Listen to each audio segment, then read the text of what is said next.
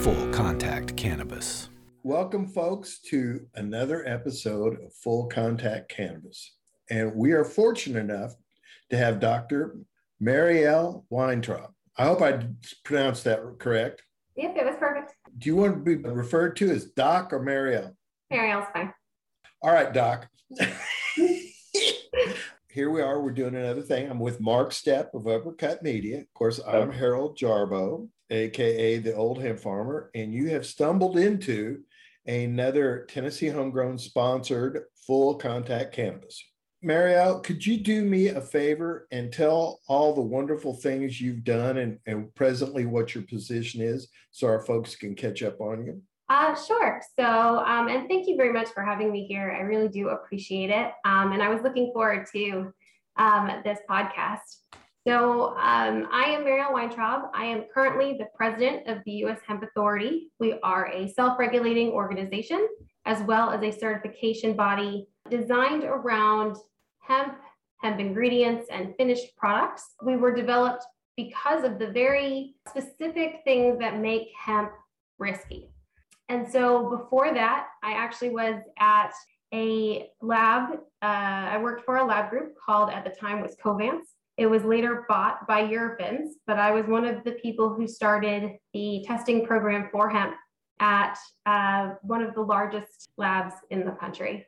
And I accidentally ended up in the hemp industry, and it was probably the greatest thing that ever happened to me. But I was at an event representing this lab, and someone came up to me in Boulder and said, "Would you test CBD?" This was in 2016. And just so you know, my PhD is in neuroscience. I look at this person and I said, "What's CBD?" And that is where it began. And I was immediately fascinated and immediately saw the need for testing and standards in this industry. And now you're the president of the U.S. Hemp Authority. Yes. All right. Could you kind of go into a little bit about, okay, first of all, why do we need it? And what's your mission statement?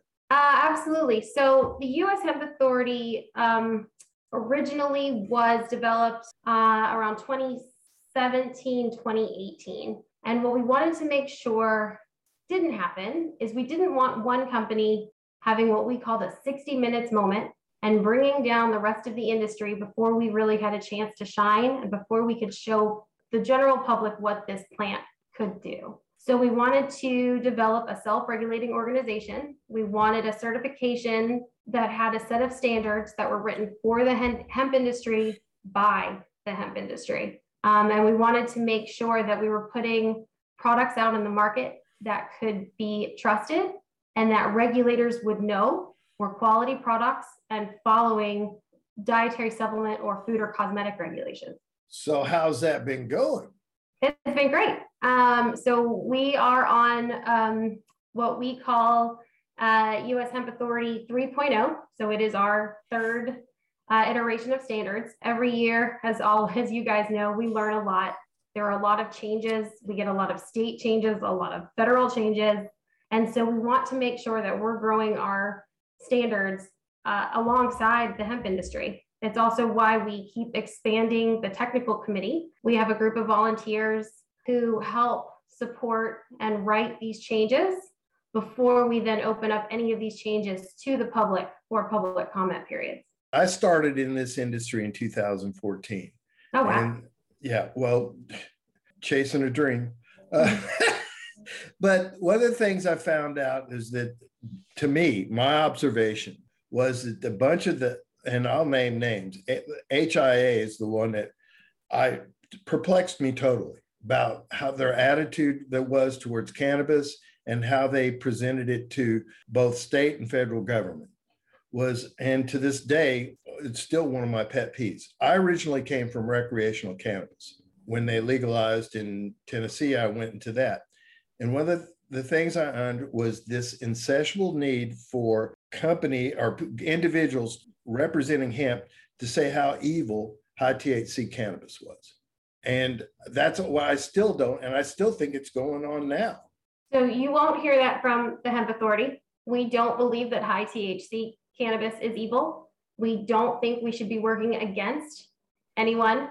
in the high THC or adult use cannabis space. We actually need to work together.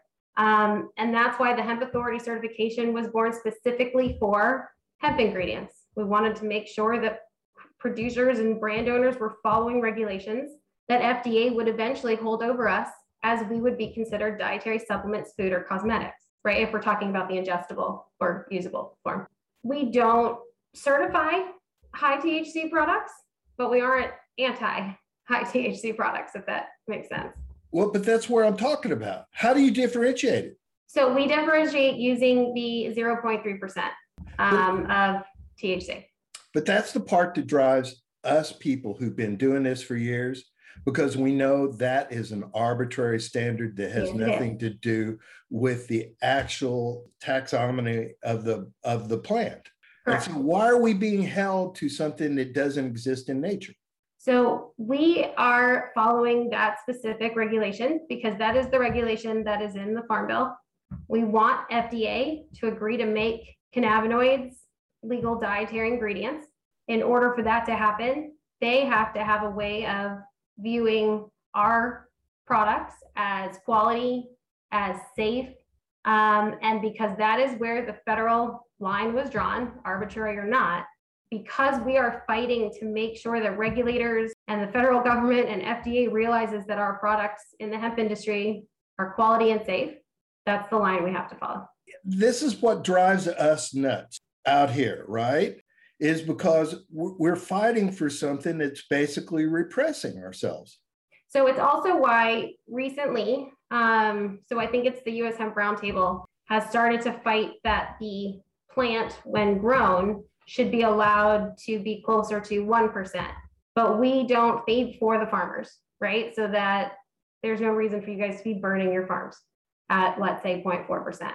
Okay. But when it comes to finished products, what the FDA is going to follow is what is known levels that right? It's arbitrary, but it's the level that they know. And so in the finished products, they want to make sure that the product you're ingesting at the serving size you're ingesting it is not going to cause any form of, let's call it, intoxication. Our part, and like I said, this is a representation of I know a lot of voices. The FDA hates us. It doesn't want to do any of this. So why do we keep waiting for the FDA to wake up one morning and say, you know what, CBD ought to be a supplement for food and all this? Because they don't. They hate it. And that's what I'm saying is, and this is the part that we don't know. The FDA doesn't have anything to do with recreational edibles. That is true, but you also can't sell recreational edibles across state lines. But what I'm saying is, why do we have these? Why are we worried about the FDA when the FDA, when it comes down to how cannabis actually is a toothless tiger? Because based on the only reason we're allowed to have hemp and allow it to cross state lines, so it's not just per state sold. We don't need licenses per state to, let's say, sell our finished products at CVS, right? The only reason we're allowed to do that is because of the Farm Bill. But the Farm Bill only protected the actual grow. It did not protect the finished product. It's literally in there that FDA has to approve it. So we still need FDA to approve it in order for us to grow bigger, in order for more CBD to be needed or other cannabinoids to be needed from farmers. We need FDA's approval to allow it into the food and dietary supplement space. See, and that's and I'm going to question that. We produced in 2019 8 times more high CBD cannabis than the market could take. Yeah. Okay. So how does the FDA have anything to do with whether a poor farmer is going to be able to sell more product? So when FDA, the U.S. Hemp Authority is a nonprofit and I'm a volunteer. My day job, I am in research and development for a hemp company. So I make products. When I am trying to find a manufacturer and I want a manufacturer who's GMP certified, I want a manufacturer who has SQF certifications, right? Like I want to make products in the cleanest spaces possible. Because FDA has not approved of this dietary ingredient, I am immediately not allowed in most of those locations. But that still doesn't have to do with the marketplace. But it does, because as soon as the larger players are able to make these products, they will. When the larger manufacturers are making these products and making food, they need to buy their cannabinoids. Right now, the largest people who make food and make dietary supplements don't make hemp products because it's not a legal dietary ingredient. And this is what we're talking about. The people on the bottom, we don't want Coca-Cola in CBD. It will kill the small farmer. You do understand that, right? That when you have huge corporations, people like me will be forced to go away because we cannot do on the scale that these companies do. Right now, my survival has a lot to do with the fact that in my state, it's traded the same way as it would be THC and is controlled by that state. The moment this crop goes national, the same thing that happened to soybean growers and corn growers will happen to hemp growers. That's true, but I also think we will have to adapt and join. Like, I think the soy growers have their own trade associations. I know that corn but they're dying right now. Yes. Row croppers are dying right now. So why do we want to emulate a system whereas the average farmer literally is going from year to year? Explain that to me. I can't. I am not a farmer. No, but that's what I'm saying is, but you're going to make decisions for us. What I'm trying to do is make sure the products that we sell are legal, because right now they're not. Well, but the U.S. Hemp Roundtable, who is it representing? Companies or farmers? So I am U.S. Hemp Authority. I can't give you the answer to that. I know there are some farmers that were associated or are associated there, but you can see who their membership is because it's on their website. So it's a lot of companies.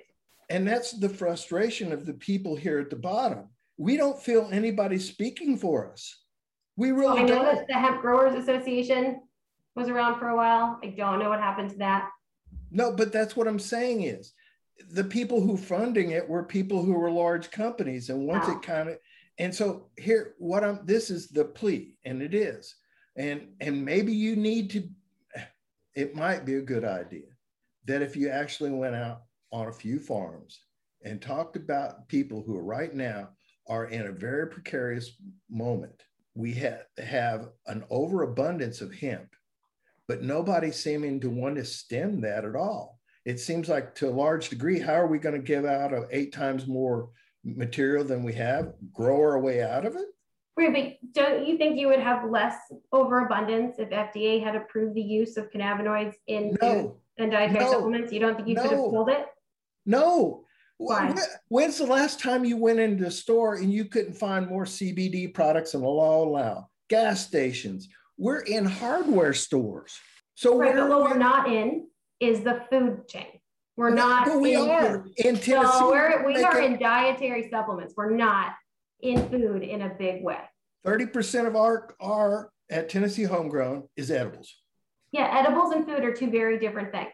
Well, but so I'm talking about cannabinoids in milk, cannabinoids in everyday food. Well, but what I'm saying is edibles and tinctures are supplements. No. Right now, I'm telling you, anything that D8 or CBD can be put in is being put in. And this is the part that gets me is, and it really is, it seems that the people on the bottom and actually people that are doing this seem to be a step ahead of the people at the top. And I'm talking about the USDA, the FDA, and other things. This is already going on.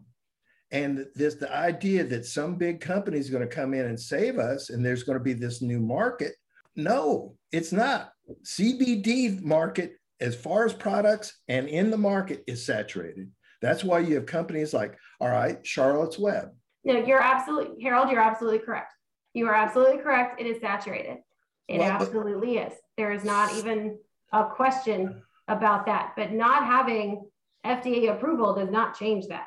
Well, that's what my whole point exactly is. Why are we chasing the FDA when they're irrelevant to the marketplace? Because they're not irrelevant for us. So in order for me to start making more products, different products, in order for my company to innovate, we need to be allowed to put products in things that aren't chews, tinctures, or I don't know, we're not even supposed to be putting it in sparkling water, but I've seen that, right? No, that's what I'm saying is. But I can't buy more cannabinoids from people until I can make different products. Why can't you? I can hook you up tomorrow. Because I can't put it in a different product without an FDA approval. Well, that's why. But what I'm saying is the literally hundreds of millions of dollars that are being sold in edibles right now, what does the FDA have to do with that? Right now, the FDA has not come out completely against all CBD, right? So far, there have been 2 warning letters, one to Irwin Naturals and one to Charlotte's Web, where they denied their new dietary ingredient application, which actually means that the only 2 groups that aren't allowed to be selling dietary supplements are now Irwin Naturals and Charlotte's Web, which is interesting because they're the 2 largest on the market. But what we're waiting for is, because FDA has not made an actual decision, right? We're living in this gray area.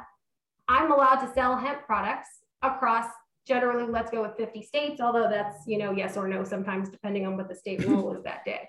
Yep. But until if FDA came out and said CBD can no longer be sold in dietary supplements, I would have to pull them off the market, unless I was only selling in the state of Texas where I live, because it's legal here in the state of Texas. But as a company, we're not going to make money only selling products in one state. There's no reason for us to sustain now that's something I do. Recreational cannabis companies make money and they're only in one state. That's true, but they also pay a ton of taxes. Well, I don't know how much money they actually make after they pay off their taxes and everything else that they owe. That's why they're angry about Delta 8. All right. Do you think, a question, do you think there is a hemp organization right now that represents what actually is going on? And I'm talking about small farmers, vertical operations, because as you know, only the top 20 companies in CBD only represents 17% of the companies. Do I think there's one trade organization covering that? Absolutely not. So, but that's what I'm saying is. But there is no one trade organization anywhere that covers everyone. It's why you have food organizations. It's why you have grocers organizations. It's why you have retailer organizations. You're not going to find one hemp trade association that's covering everyone. But you do understand how the people here at the bottom, we feel like rescue dogs. Well, that's unfortunate. So, no, but we've been asked to pay money into different organizations to support, and then when it comes down to it, the answer seems to be is that you got to go big box stores. Well, so there's a good reason to like the U.S. Hemp Authority, because we don't have a membership. You can't belong. You either are certified or you're not. And what you'll notice about our certification is that what we try to do is protect the farmers. So we don't allow certifications of products that have synthetic cannabinoids in them or biosynthetic. So you can't make, let's say, CBD out of orange peels and say you have a CBD product. That will not be sold as a U.S. Hemp Authority certified product. Okay. We also aren't allowing for GMO in our hemp. I'm not sure if anyone's actually using GMO hemp, but that was a request during our public comment period. I got 2,500 requests for this theme. Really? Thing. Yes. Oh my goodness. Yeah, so that was, I think that was Dr. Bronner opening up a tweet request of his consumers. Oh gosh. But we had so much public interest on that specifically, we took it into consideration and it was put into our certification because we want this to be for people using hemp products and written by people in the hemp industry. We do have farmers on our technical committee. We have a farmer specific spot on our board. And that's why, but we don't have members. So we wouldn't be part of the questions you're asking about whether or not there's one association that has everyone included. Okay. Does it ever drive you up the wall, all the misinformation in our industry? Yes, but that's just driving me up the wall in the United States lately anyway. So it's not just our industry, it's like the whole area. But I'd never, go ahead, Step. I wholeheartedly agree with Marielle on all of that, both our industry and the country on its own. We're doing a smash up job right now. I had a quick question. Hopefully this doesn't derail the conversation. Do beverages fall under the work that you're doing? Beverages in the United States fall under food. And so we do certify beverages. So we actually, I believe it was, we just had a new beverage certified, Queen City Hemp. was just certified under the U.S. Hemp Authority certification for their sparkling waters. And alcohol too? So we haven't had anyone come to us. I don't see why we wouldn't, as long as that group already had all the proper alcohol certifications that they would have to have in order to be legal in whichever states they are working in. So we want to make sure that people are legal in their own industry. And then if they are adding in a hemp ingredient, we want to make sure that they are doing so in a safe, non-hazardous manner, right? So most people don't realize that when you plant hemp, you're going to pull up whatever's in the ground, right? They think it's a weed and you can plant it anywhere and it'll grow. Right? I mean, it will, you have ditchweed and whatnot, but you will pull up heavy metals and pesticides. So we want to make sure that when people are making finished products, that they have tested for those and that we're not putting ingredients or products out there with ingredients that are unsafe. Maybe you could answer a question since you do this. Why are full panel tests so damn expensive? So that's an excellent question. And it's because instruments are expensive, people are expensive, and all the certifications and the hoopla that the labs have to go through are also expensive. But it is. I can get my little cannabinoid test and terpene test like $75, but we're paying pretty good. close to almost $500 for every full panel test we do. Yeah, that's true. Well, but this is the part. Mine's actually twice that, I think, because I do residual solvents as well. And then even though no one's seen any mycotoxin issues, I have to test mycotoxins too. Golly gosh, you want to talk about a hurdle to small farmers? Yep.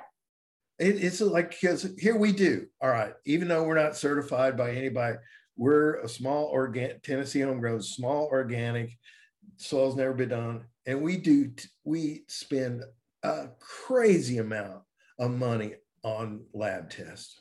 And I don't know if it'll make you feel any better, but so do the rest of like everyone else that has a food or dietary supplement product in the market. Yeah. So, well, but I mean, because you guys used to only do, when I used to buy it, all I cared about originally was the % of CBD, right? Because the per point is what. Well, not anymore. But then I realized quickly that if I bought hemp that was a high in heavy metals and I wasn't making a CBD isolate, I couldn't make that go away. So then I had to start asking for heavy metal levels. So that's kind of where it came from. It's because it all just transfers into the finished product.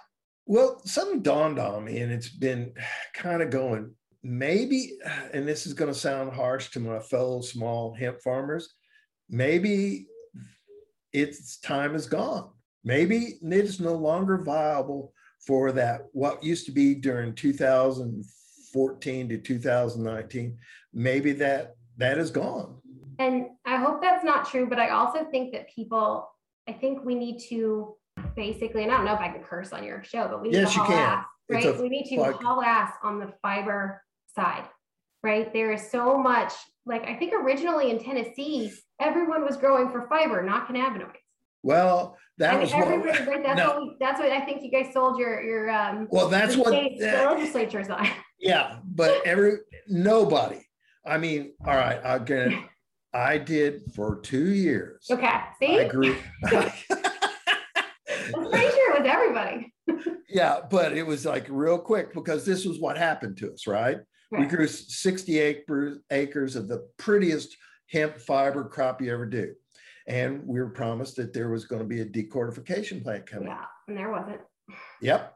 And so we got stuck with this, and that was the thing, and it's still, when it comes to it, yes, we can haul ass to fiber, but this is one of the things that, all of a sudden now you're in, it's CBD, and it really was. That whole little world from 2014 to 2019 on CBD was a rarefied atmosphere that will never happen again because, for quite frankly, if you were in a state, you had a state monopoly. If whatever you could produce, you could sell in that state. And for a short period of time, it was a monopoly. But once that CBD or hemp-derived cannabinoids became an interstate commodity, that's when it all fell out. And so my analogy here is that when we embrace wholeheartedly fiber, which I believe there's a future, we're going to have to compete with China. That is true. And that's the one thing we about do that. We have to do that now with almost everything we make in this country. I know. But the thing is, and this is one of my pet peeves, like for the last 2.5, 3 years, every bit of clothing except for shoes have been hemp. I go to these places where I go and speak and I get asked to speak and I ask people in the audience, how much hemp clothing you got?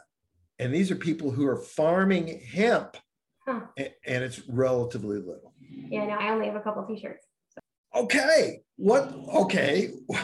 But still, though, that a lot of that's reflected by retailing market. Right. It's So not like, like- I think one of my shirts is from REI, and it's a percentage hemp and not, right? Yeah. So it's just what is out there and fashionable and being sold. So Yeah, and you don't see it pushed by the Gap. You don't see it. You don't even see it pushed on Amazon. So it's still a hunt and collect kind of item that people have to go out and really look for if they're interested in get it. The hemp I think clothing it's also I have, marketable. I found by accident, and I love it, but it was completely accident. one of my friends found hemp sheets, and she knows that I sleep super hot, and she was like, you have to get these, right? But this is something I learned a couple days ago at the Southern Hemp Expo. Do they work? So I haven't bought them yet. I haven't gotten them yet. They haven't arrived yet, but she uses them and swears by them. Wow. Well, this, I sleep hot too. That'd be great. They came out of Kentucky. Oh, where I'm from. I bet I know who did it. Now, well, this is where I'm going on this, and it is how do we get the marketing? Because this all boils down to is if people come in and they start buying this product, and we're all believers, because believe me, I'm not buying hemp clothing the last couple 2 or 3 years because I'm doing it to raise my fist. I'm doing it because once I start buying this stuff, it was like, oh, this is nice. It is. I mean, I'm sorry, jeans, shorts, shirts. I even got 3 pairs of hemp shoes. They're just some of the most comfortable, durable things. And the more you wear it, the more it's like an old sweater in all the right ways. Until we can get people to start doing that. And that seems to be the whole hitch here. So yes, we know where hemp ought to go. We know that hemp can profoundly change the world, but how do we get people to come along? Well, we also need to show them why it's worth it, right? You can't just be more expensive. You're going to have to be competitive if you want to get into the everyday market of people who aren't, out there trying to change the world. The good news is, it's terrible because it's climate change, but the good news is more and more and more people are talking about sustainability. More and more people are talking about carbon capture. More people are talking about things they have never talked about before. And a lot of that can be brought down into hemp products. We all know we can capture carbon. Well, yeah. So we need a good way to do it and a good way to calculate it and a great tax benefit for people to do it. I'm going to throw this out here, and I'd love to get your idea. Maybe the best thing it could ever be to hemp is that it totally divorces cannabinoids. So I will not disagree with you there. Yeah, I've been thinking this for a while. To me, from somebody who used to grow recreational cannabis and now grows high CBD cannabis, and damned, I'm serious. I can't tell the difference. The first year that we grew the really high CBD varieties, which is basically reworked marijuana. And we went out and looked at this, and it was just like, I don't know if this is all hot. Seriously, we thought, oh my God, the whole crop's going to be hot. And it wasn't. And it was just like, oh my gosh. So there was this whole new world. But the thing about it is, we were no longer hemp farmers. We were people growing cannabis for cannabinoids. Right. And I think where the states really messed up, Illinois did not, the rest of the states did, is they didn't allow cannabinoids from hemp to be sold into the adult use market. Thank you. Where Indiana, or it was Illinois, was right on that. Like any extra CBD, whatever it is, take it. And here's my issue. And I know I shouldn't be throwing myself on you in the Delta 8 discussion, but issue. Go for it. My issue with this is the fact that if the farmers had been allowed to sell to if hemp farmers with hemp licenses were able to sell leftover CBD to the adult use market, and the adult use market chose to take CBD and turn it into Delta 8 and sell it under their licenses with proper warnings, we would have no issues with that. All right, but what about us people in Tennessee? We don't have rec, we don't have med. Correct. And so the fact that this is But- why I think some of the adult use people are getting angry, the hemp industry, is because no, but- they're finding a way to create an intoxicating product, or known to be, even though less intoxicating, still intoxicating, but none of us have the taxes that the high and adult use cannabis. No, but what I'm saying is, if you're in Tennessee, the only game in town, if you want THC, is D8. Right. So your solution is to deprive the people of Tennessee D8?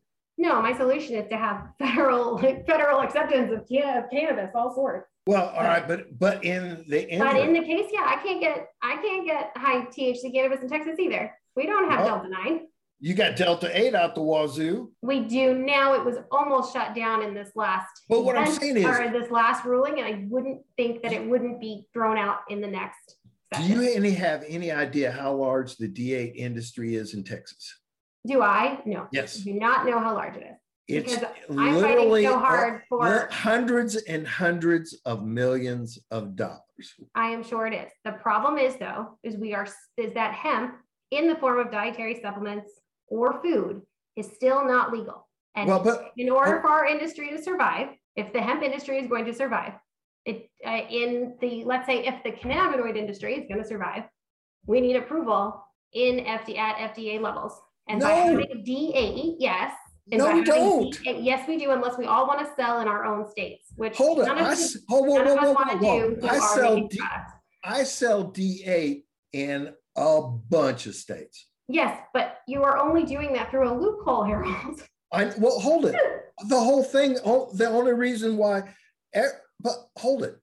It's an artificial, and this is the part that gets me is because we found a loophole in an unfair, unjust system that was not based on science, we should get shut down? No, so I think that there is absolutely a path for selling D8, but I don't think calling it hemp and selling D8 is that path. We don't call it hemp. We You call it call it D8. Delta 8, but your license to grow is under hemp, right? Right. Then you're calling it hemp. Well, but we know what, no, Yes. we don't. No. We never refer to it. You go on our website, we do not refer to ourselves. We are a cannabis company, flat out, straight up. Okay, then you guys are like the only ones that are doing this properly. Let me ask you a question. On your Delta 8 products, do you have warnings? May make someone drowsy. Do Oh, not heck use yeah. while operating heavy machinery. There's a big thing that says this is a THC product. Okay. There is What else a does it say? warning. Does it say not for sale to anyone under 18 or 21? It might, and there's also an FDA warning on there that it's not the little thing on there.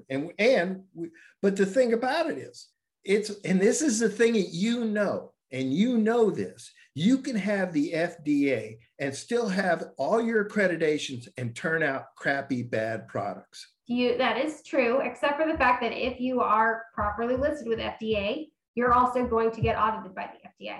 You're And on a list that literally, when you sign up and you put your manufacturing plant on their list, or you put your distribution That plant audit on their is a list, joke. you get audited. That audit is a joke. It is a one-day tour.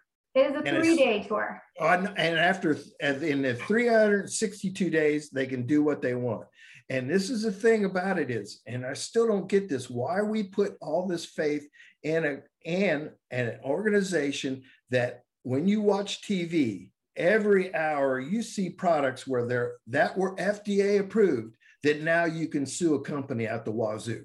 And that's true. But at the same time, they're also afraid to approve any new products without enough information because of crappier products before us. Hold it. This gets me, is this whole thing like the FDA can't make a decision on one of the most studied plants on the face of the earth?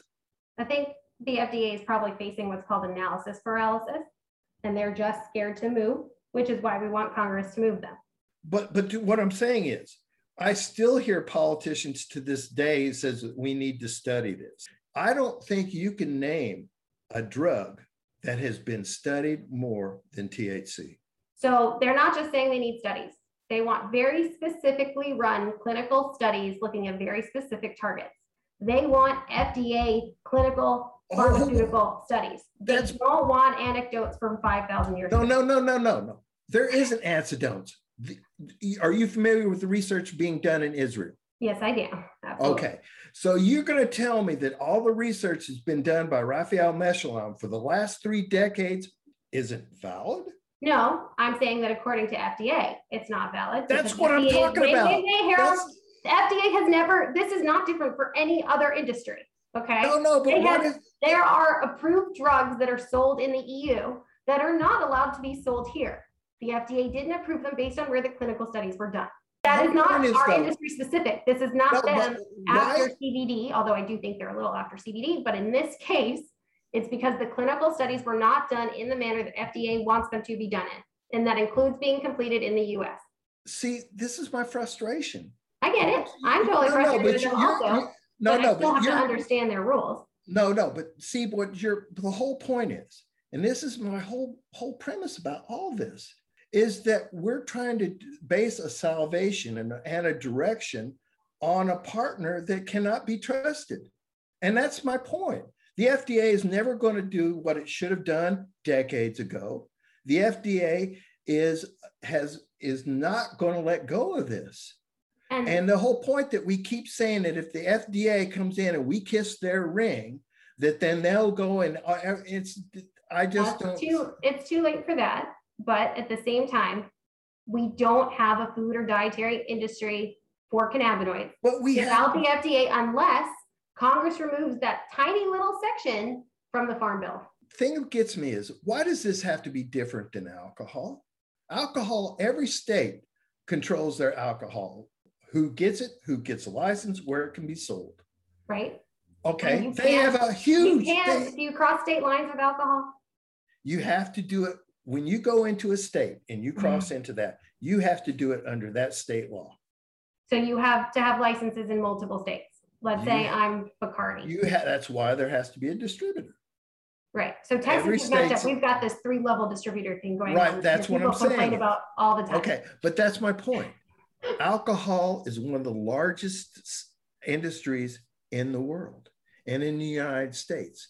Yet we're saying that we have to have a centralized way, and that what's going on right now is not acceptable. And my point to you is, here is a couple billion dollar industry, and why not just let us go? So, but Harold, they're run by the ATF. So we're now choosing between FDA and ATF?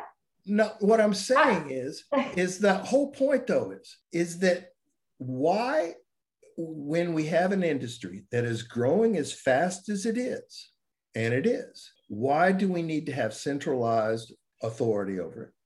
Well, we would still have centralized authority on it over it if we went the way the alcohol groups did. It would just be the ATF that's over it. But even though it is state run, you would still have that overall. How large is the rec industry? I don't know that answer. It's huge. It's huge. The tax revenues alone in California were $100 million. That's cool. Okay. Okay. So here's an industry that's not controlled nationally. It's growing, it's expanding. And you don't see those people saying, oh, come on, FDA, come save us. No, but they are having their own issues with the state of California. No, but what I'm saying is, and that's great. And the solutions that come should be tailored to California, not Tennessee. Well, so we've been doing this though, because we don't have FDA, right? We don't. Right. We've been doing state to state to state to state. So now when I sell a product, I have to make sure that my label follows all the different regulations from all the different states. I don't have enough room on my label for that. I just don't. So then I have to guess. Whereas if we're just able to follow FDA regulations for a supplement, I wouldn't need half the crap that's on there. Well, what I'm saying is, but okay. That's a state to state to state. We're doing state to state. But we're state to state on CBD and D8 is going on a massive scale. Right. But the problem with D8 is that it is intoxicating. And we literally sold. That's not a problem. That's the good part of it. Harold, yes, but that we sold Congress on the fact that hemp was not intoxicating. That was bullshit. That was bullshit. That whole premise that it wasn't intoxicating was bullshit. Well, how do you think you got it approved at the congressional level? People went up there and lied through their teeth. Well, so CBD is not intoxicating, and in order to get D8, Whoa, whoa, whoa, whoa, whoa. I will fight you on that. Have you ever done large doses of CBD? No, because I look at them as dietary supplements and I follow Okay. that. Guarantee you do 200 milligrams of CBD, you're going to be buzzed. Okay. So And that's another thing, that CBD doesn't get you high. That's not true. you would have to drink like an entire bottle of a tincture for that. No, so? Well, I can't control what people are going to do based No, but that's on what I'm saying is, but serving sizes. the premise But- though is flawed. And that's what I'm trying to tell you is this whole little hemp charade was based upon this is a benign plant and this doesn't get you high because getting high is horrible and you don't have to worry about that. You know, getting high is not horrible. We just wanted FDA approval. And if it gets you high, FDA is never going to approve it. And that's what I'm saying. It's never going to work for us because we do get people high. CBD gets you high. Full spectrum CBD gets you high. If you take enough of it, sure. Yes. So the whole premise is doesn't get you high is faulty. Except what we're not doing is we're not taking, let's say, CBD, which if taken according to dietary supplement regs, and if you follow a label, theoretically will not get you high. And adding acids and residual solvents to it to then force its transformation to something that would get you high, and then selling it without having licenses to do so. Like you guys are being smart about how you're selling it and how you have it labeled. But what happens to the person who mixes it up in their bathtub, sells it to some 16-year-old kid in Texas who drives a car now, they get in a wreck and they kill someone? What happens to our industry? It's going to survive because that's the thing that gets me is we all have this thing where we go around scared. It's not 2002. We're not scared. We're trying to get over No, the but hold on. no. But listen to me. When 69% of the evangelical Christians in Tennessee believe in medical marijuana, and 55% of evangelical Christians believe that there should be recreational cannabis, this whole thing that one bad thing happens and then we're going to have what? A scare on cannabis? No, it's only this all occurs for FDA purposes, right? And that's what I'm If saying there is is that much support in Tennessee, no, then I'm just get adult use passed in Tennessee. no. Why? We got D8. Because you're not going to have D8 for long. Have you seen what the other states are doing? Only the rec states. Have you noticed who's made D8 illegal? Recreational states, and they've done it for only one reason. It wasn't public health. It was revenue. It's because it acts in the same way, but they're not getting paid their taxes. Right. So you look at who. But that's how we also piss off the cannabis industry who then works against us. I think it all ought to be lumped together. Well, it ought to be, but it's not. And that's the problem. But what I'm saying is, what direction do we want to go in? I don't have that answer for you. I would like to be able to keep our products under dietary supplements and not pay for licensing in high THC situations. And that's where it just, to me, that makes no sense. It really doesn't. It's all the same plant. And also I'm not sure how much you're into where the market's going as far as what consumer demand is. One of the things that we have found is that people like having basically a cannabinoid cocktail. They like having a little bit of CBD in there. They like having a little D8 in there, and they like having a little D9 in there. And for our customers, the things that are telling us is that D9 is too rough. They don't like it. When they do it as an edible, they never know when they're going to get anxious. But you add a bunch of CBD or D8 to it, and it's a whole different thing. And so that's where the market's going. It's what people want.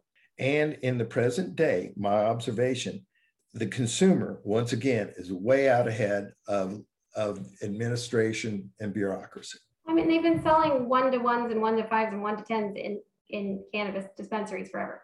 Right. And that's what I'm telling you. So if you have a drug, an edible is 50% CBD and it's 50% THC, what is it? Fun. And that's what I'm saying is. But the fact that it has D9 in it makes it an adult use product if it's over that 0.3% by dry weight.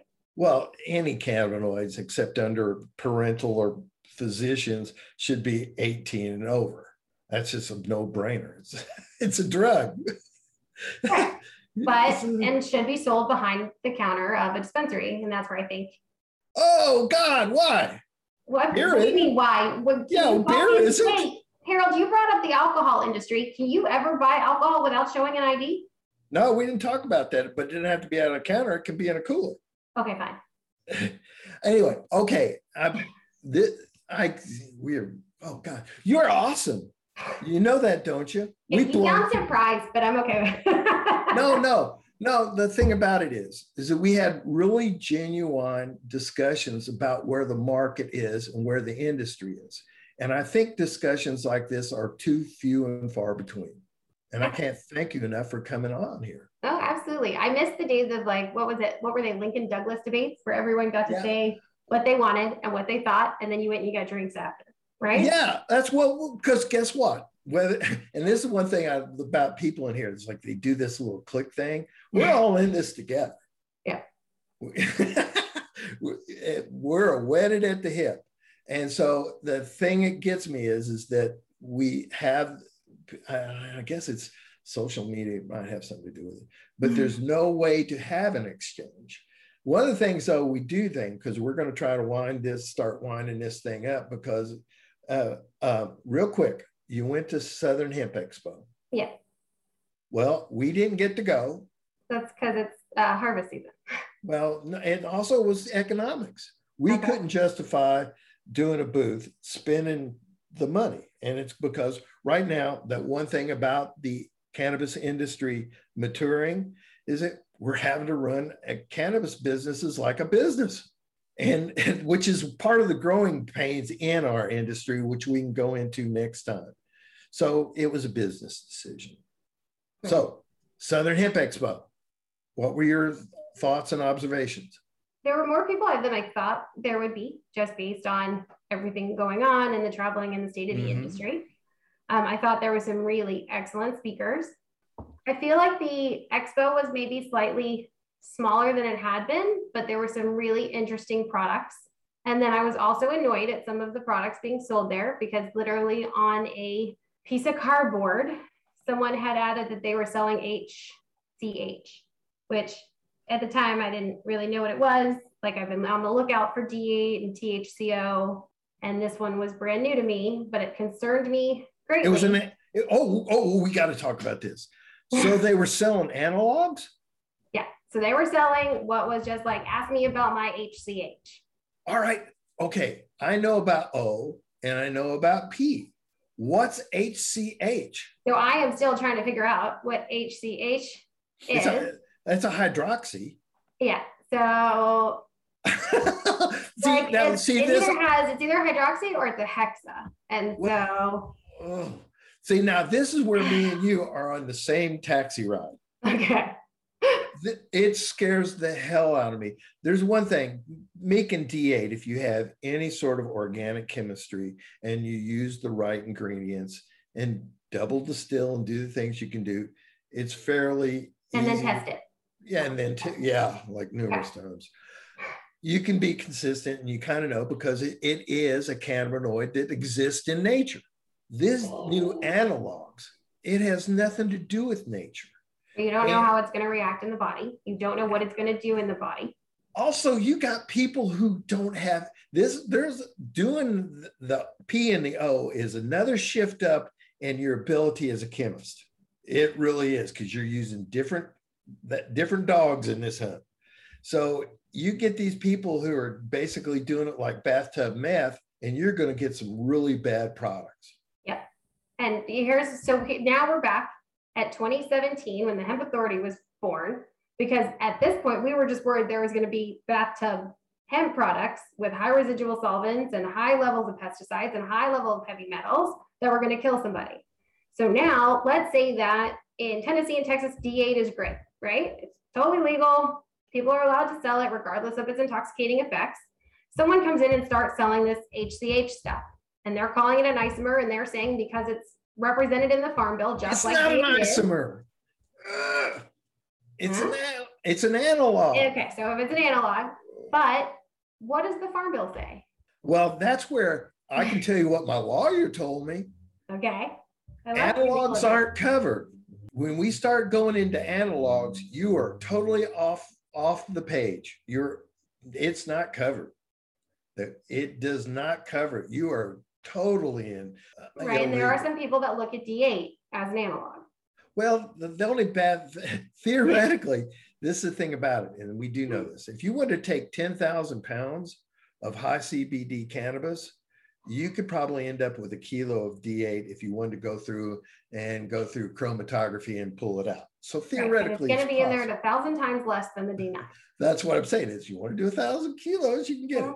So theoretically exists in nature. So I can slide on that. But theoretically, yes. But if it's not commercially viable, We're just sell that one tincture for $500,000. You go ahead. No, but I'm just saying we're just nudging what the chemistry in the plant does because we know now what the plant does. I'll let you get away with that on this because it's your show. Keep going. Okay, I think. But when you start doing the analogs and you start actually making molecules that don't exist in nature, you are not covered by the hemp bill.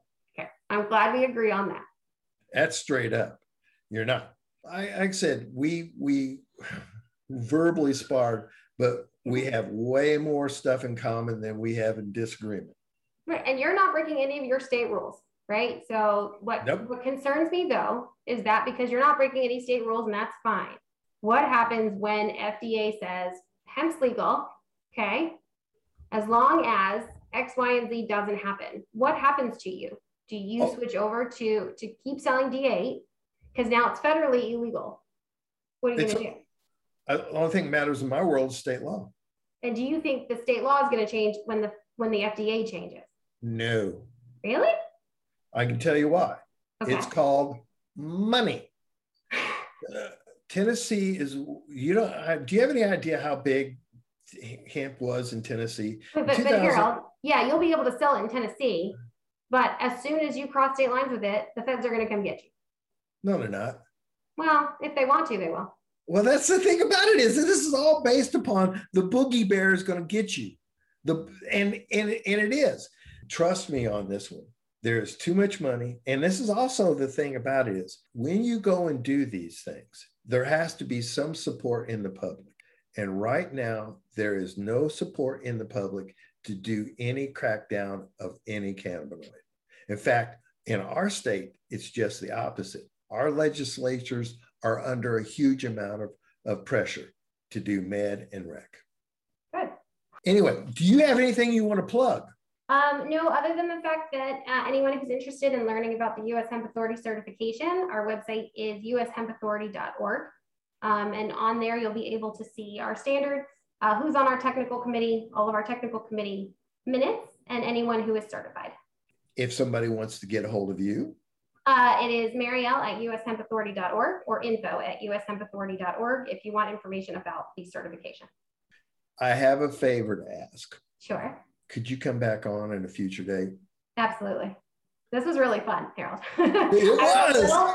I was a little worried with your LinkedIn message of it's full contact. This was really fun. Steph, you got anything to say before we wind this bad boy up? No, it was fascinating to me too. And I think the early part of the discussion, the big difference was determining the different products that are going to end up in the market in the future, which I think will always be a challenge, whether it's an edible, whether it's a dietary supplement, whether it can go into actual food products. And I think that's on the horizon for all of us in the States at some point, may not be in the next 10 years, but it's a fascinating market that I think will affect everyone, hopefully in a positive way. All right. Well, I'm going to wrap this up, folks. We had Dr. Marielle Weintraub, president of the U.S. Hemp Authority, or Roundtable or Authority? Hemp Authority. The Roundtable is a political organization that has memberships. We have a certification program that you have to pass. And I'm with Mark Stepp, Uppercut Media, and I am Harold Jarbo, aka the Old Hemp Farmer, and you are listening to, or have listened to, the Tennessee Homegrown sponsored Full Contact Cannabis. And thank you, folks. And as always, keep one eye on the weather and the other eye on the market. Thanks, Mario. Sure, absolutely. Full Contact Cannabis is a Tennessee Homegrown and Uppercut Media production. You can find Tennessee Homegrown on Facebook, LinkedIn, and Twitter. Visit our website, tnhomegrown.com, for more background and information covered in our podcast. Full Contact Cannabis is created by Jarbo, the Old Hemp Farmer. Post-production services provided by Uppercut Media and can be reached at uppercutmedia.com.